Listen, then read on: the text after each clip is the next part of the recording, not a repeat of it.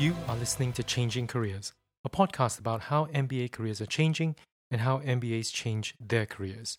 I am Conrad Chua. As many of you know, I work at the Judge Business School in the University of Cambridge. Each year, we set aside 1 week in the MBA calendar to focus on projects and careers. We invite some of our external consultants based outside the UK to come in and spend time with our students. On the last episode, we heard from Jen Murphy, an experienced careers professional who has worked with students in many schools in the US and most recently with Ohio University.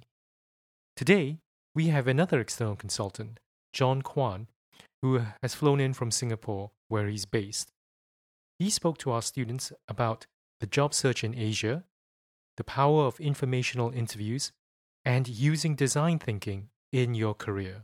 First, John introduces himself. Sure. My name is John, originally from Canada, born and raised, but for the last 12 years I've been living in Singapore. My background is in the consulting space, and today I call myself a career coach, where I work specifically with young people, I kind of say, but I define that quite broadly, like the under 40 crowd. So usually undergraduates, MBAs, PhDs, and maybe professionals 0 to 15, 20 years of experience. These are the people that I work with every day to try to help them get quicker, higher, faster to where they want to go. John, you yourself made a career transition from working in Canada to Singapore and now advising people about job search in Asia and Southeast Asia in particular. You speak to our students about how to approach a job search in Southeast Asia. So what's your advice to MBAs who are interested in a job in Southeast Asia but are studying in a business school outside that region?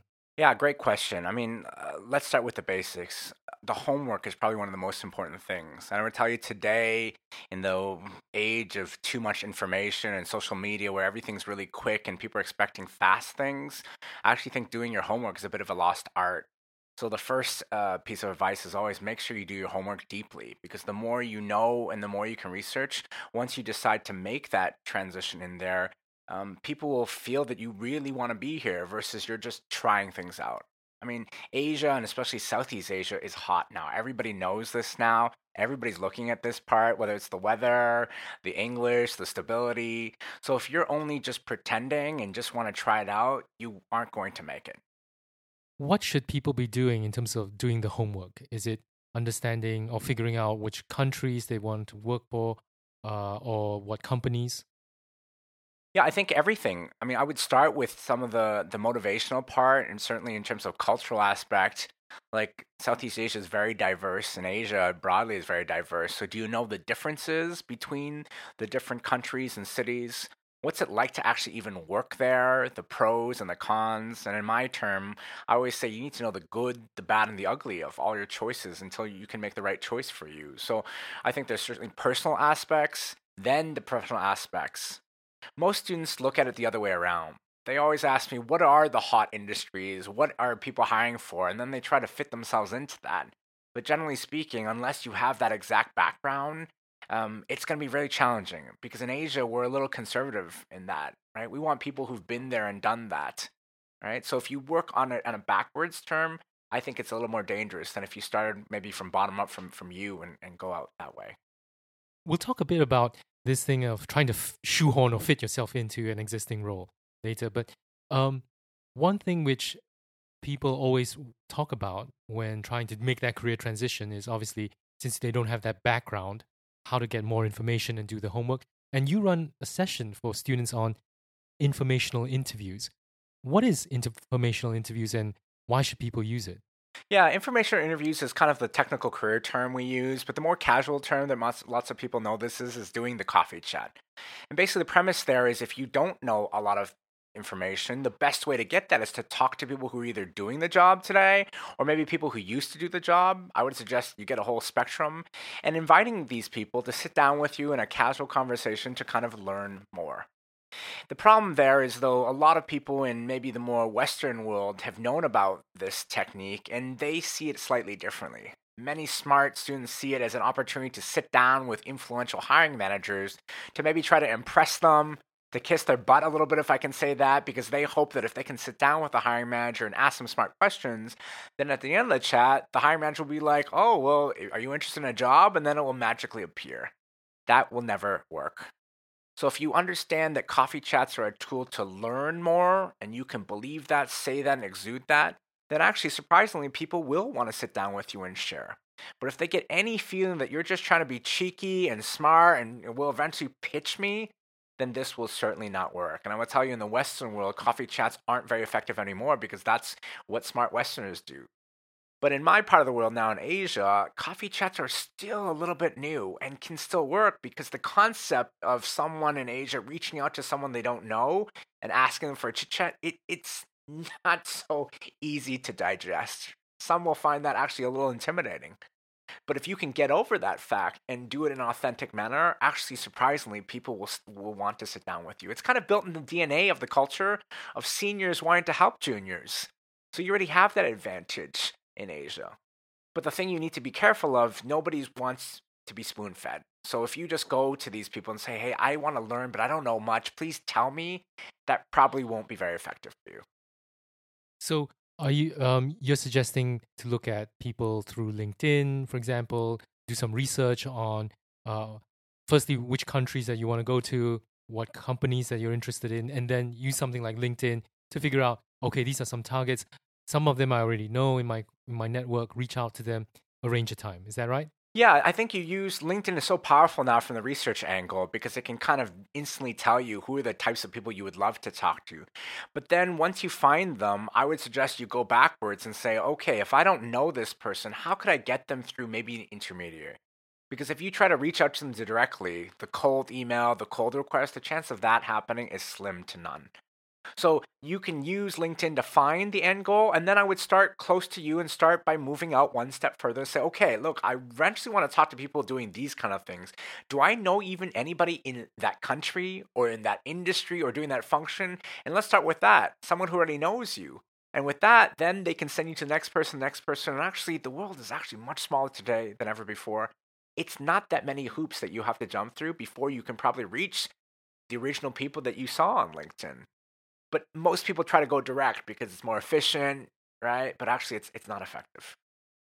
So as someone goes through the process of informational interviews, as you say, step by step, working their way up, do you suggest that they go back to people that they've spoken to before as well, whether to get more information or to keep that contact going? Definitely. I mean, as you are trying to reach out and widen the types of people you talk to, at the same time, you want to probably be deepening the relationships with some of the people you've talked to first. Because most likely the first time you sit down with someone, you'll get some information, but not everything. A, because time is limited, and B, you don't necessarily have that trust factor where they can really open up to you. Especially when we're talking about the opposite side, the bad and the ugly, which is always the trickier part to find out. I mean, the good anybody will talk to you about. But in order to make the right choice for you, you want to know the good, the bad, and the ugly. And the reason why that's so important is once you know the full spectrum and you still want to go down these paths, those are the types of people that companies want to hire.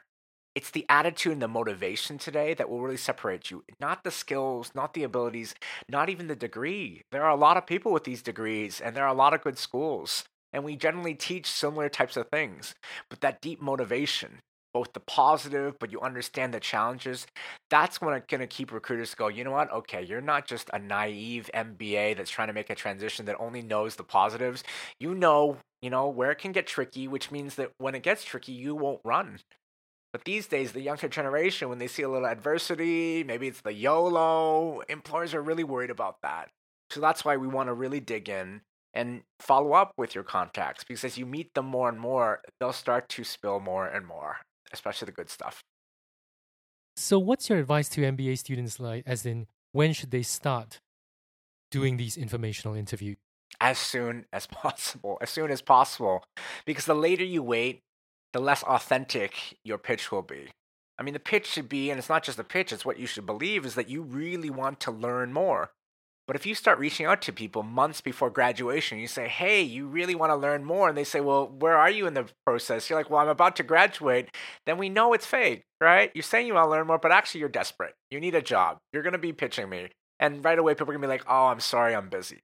But if you start right at the beginning and someone says, well, so tell me a little bit about yourself. Oh, I just started. Oh, you just started? You've got like another year? Oh, and people get much more relaxed because they realize you're not actually needing anything. I mean, you can't even get a job now, even if you wanted to. So that keeps people much more relaxed. Your motivation is more pure, authentic, and then people want to meet you. So you spoke earlier about not trying to pigeonhole yourself into an existing structure, and you've got a session with students called where you use design thinking and adapt that to their careers. Can you talk a bit more about how that works? Yeah, design thinking is something that's been around quite a bit, and it's obviously gotten a lot of attention recently. This human-centric way to solve problems. And the guys at Stanford have been some of the pioneers at the D School. They're talking about this. Most people learn design thinking as a way to develop new products or services. But at Stanford, over time, they've realized that not only can you do it for new products and services, you could apply it to yourself. Thinking about you, your career as a product or a service, and applying the same methodology, the process, and most importantly, the mindset of being experiential, biased to action, and not just sitting and thinking, right? And being very collaborative with this to help you come up with, a future career that you want versus looking at what's out there and then trying to find transferable skills and then, kind of trying to fit that square peg into that round hole where you got to chip away a little bit here, chip a little there to just fit that thing. Why not design the hole to fit perfectly for you? That's the concept. And it's getting a lot of traction these days, and it's quite exciting, actually. I mean, you mentioned earlier that in Asia, in Southeast Asia, it tends to be a bit more conservative. People want, on the recruiting side, they want to see that you tick all the boxes. So how does that kind of design thinking approach work in a situation like this where maybe the company is very fixed, has very certain sort of structure, and can't really adapt to every individual? Yeah, that's a great question. I mean, the reason why I think design thinking could be really useful is although the recruiters have this kind of very fixed, risk-adverse mindset, I want someone there who's been there and done that versus someone who wants to do that or has the potential to do that. Well, the reality is you're going to find less and less of those people down the road because people these days don't see themselves in just one job, one function, one career their entire life. The younger generations will have a varied background.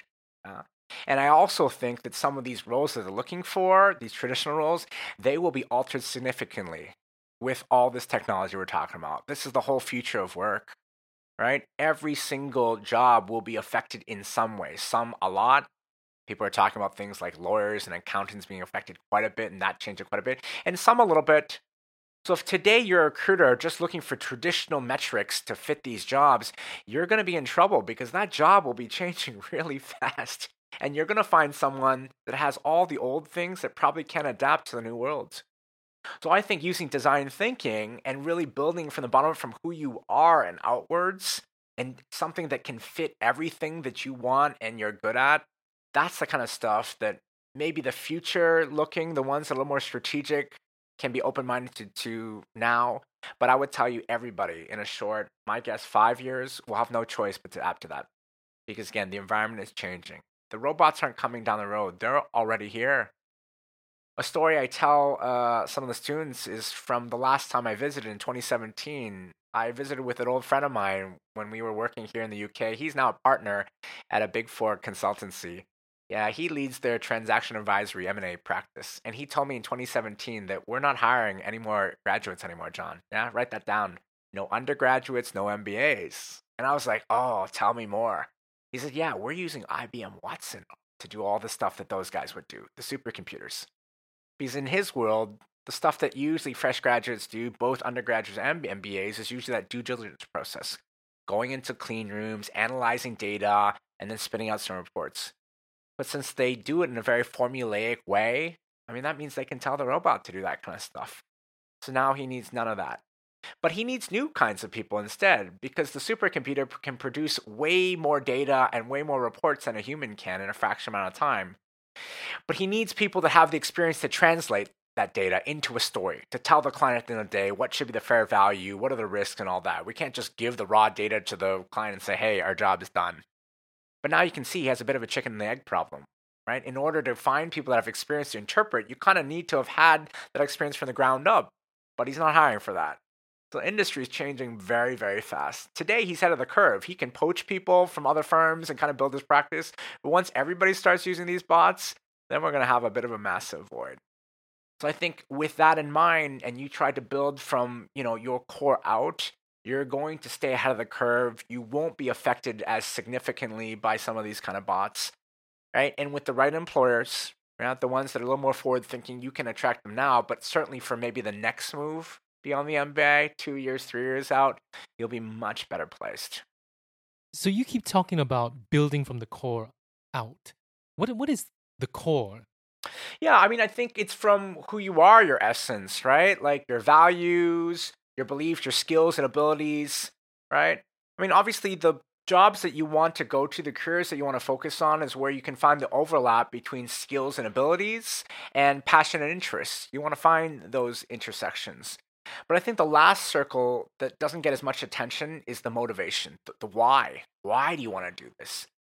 And I think the only way to build a deep motivation on the why is to really be informed, knowing the good, the bad, and the ugly about your choices. And then when you go and express that to an employer, that's when the veterans will go, okay, you're not just some young, smart, ambitious person that wants to try this. You really kind of know what's going on here. Okay, you've got the right mindset. You know the good times, but you know where it can be tricky. You know what? Why don't we bring you in? Because we can work with you. Versus someone, again, who has this naive view of what the industry is like, this glorified view, and maybe they don't realize that once they get inside, it can get a little tricky. Because again, the younger generation this day may not want to suck it up as maybe my generation, the X's. I mean, life's short, right? Why would I sit here for this kind of amount of time? Let me move on. And employers, again, have been burnt by that a lot. So I think, again, if you start from the skills and abilities, passion, interests, and get out there and do your homework, right? Maybe using design thinking, maybe using other tools. Once you can build that deep motivation, that really speaks to hiring managers. I mean, in this world where everything's getting automated, so what is it for employers? I mean, how do you think employers can change the way they develop people? Because it costs so much to have to bring in someone new, onboard them, etc. And if you've got somebody who's already good but doing a job that could be automated, how do you develop them? Yeah, I think that's a tricky question, Conrad. I mean, I don't have the exact answer, but what I do know is there will be lots of new ways of working that will be developed that companies need to probably look at incorporating into their mix. So today, most companies have traditional full-time employees that are there kind of for life and perpetuity. That's kind of the arrangement. And some companies obviously have some part-time workers, contract workers that are there, here and there. But as we look more forward, how much are you integrating gig workers into this kind of stuff, freelancers? And a concept that I'm very bullish on today that's a little new, been around, but I think new to especially Asia, is this concept of portfolio career workers. People who don't see themselves just doing one job and being able to do one ability, but might have a range of abilities where maybe one job can't satisfy that, so they could have a portfolio. Today, the classic example of portfolio is someone who has a day job with company X doing A, B, C. And then maybe in the evening, they've got an evening thing where they're doing D, E, F. And then the weekend, they might have a side thing doing G, H, I because they believe they have the abilities and interests that are quite wide. And they can't find one person that lets them do all that. But what about new age models in the future where maybe you have employee A, where you work Monday and Tuesday doing A, B, C, and then employee B Wednesday and Thursday where you're doing DEF, and then maybe you have another employer, maybe yourself on the weekends, on Fridays where you're doing GHI. This is the concept portfolio careers that I'm very bullish about, and it's already slowly starting to happen. So employers start to mix, their, types of ways of working. I think there could be a bit of an answer, because if you just think of it as a fix, how am I going to retain, how am I going to train, the ROI, you're going to realize that's a very tricky argument to win. So maybe we have to allow for this. And actually, from a candidate perspective, from an employee perspective, many even want to operate this way. I mean, the fact that you are defined by a single ability, a skill, it's a bit of an old school, belief, right? People are multidimensional. They have multiple interests and they evolve, right? What you might have liked in your 20s might be very different than what you were at the 30s and the 40s and the 50s. So employers need to, I think, be more open-minded as they look at their people. Not you used to do X, so therefore you can only do X, right? And maybe that way we can still survive a little. And I guess that message really resonates with MBAs who almost by definition are looking for a career transition. For sure. I mean, they're good at something, but they realize that they could be better, and that's why they want to come here, to kind of unlock that potential, take it to the next step, right? And if employers start to realize that and can work with that, I think they can even get more value. So as we wrap up, John, is there anything that you want to share with listeners that we haven't covered already?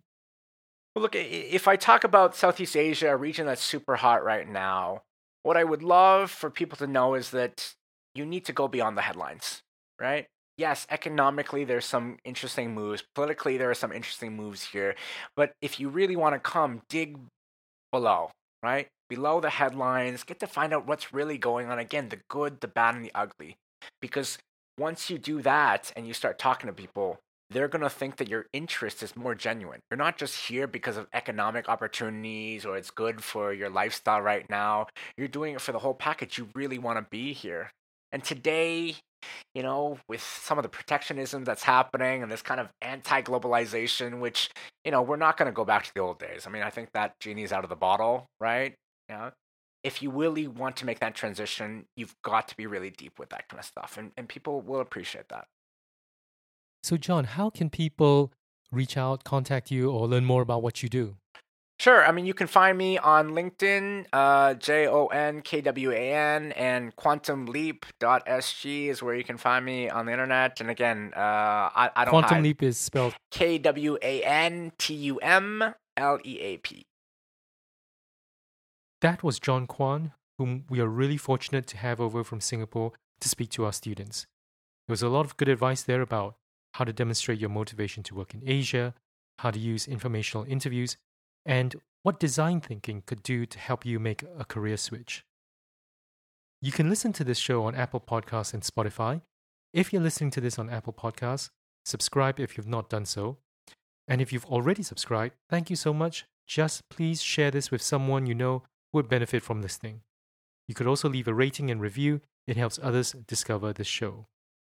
Till next time, this is Conrad Chua on Changing Careers.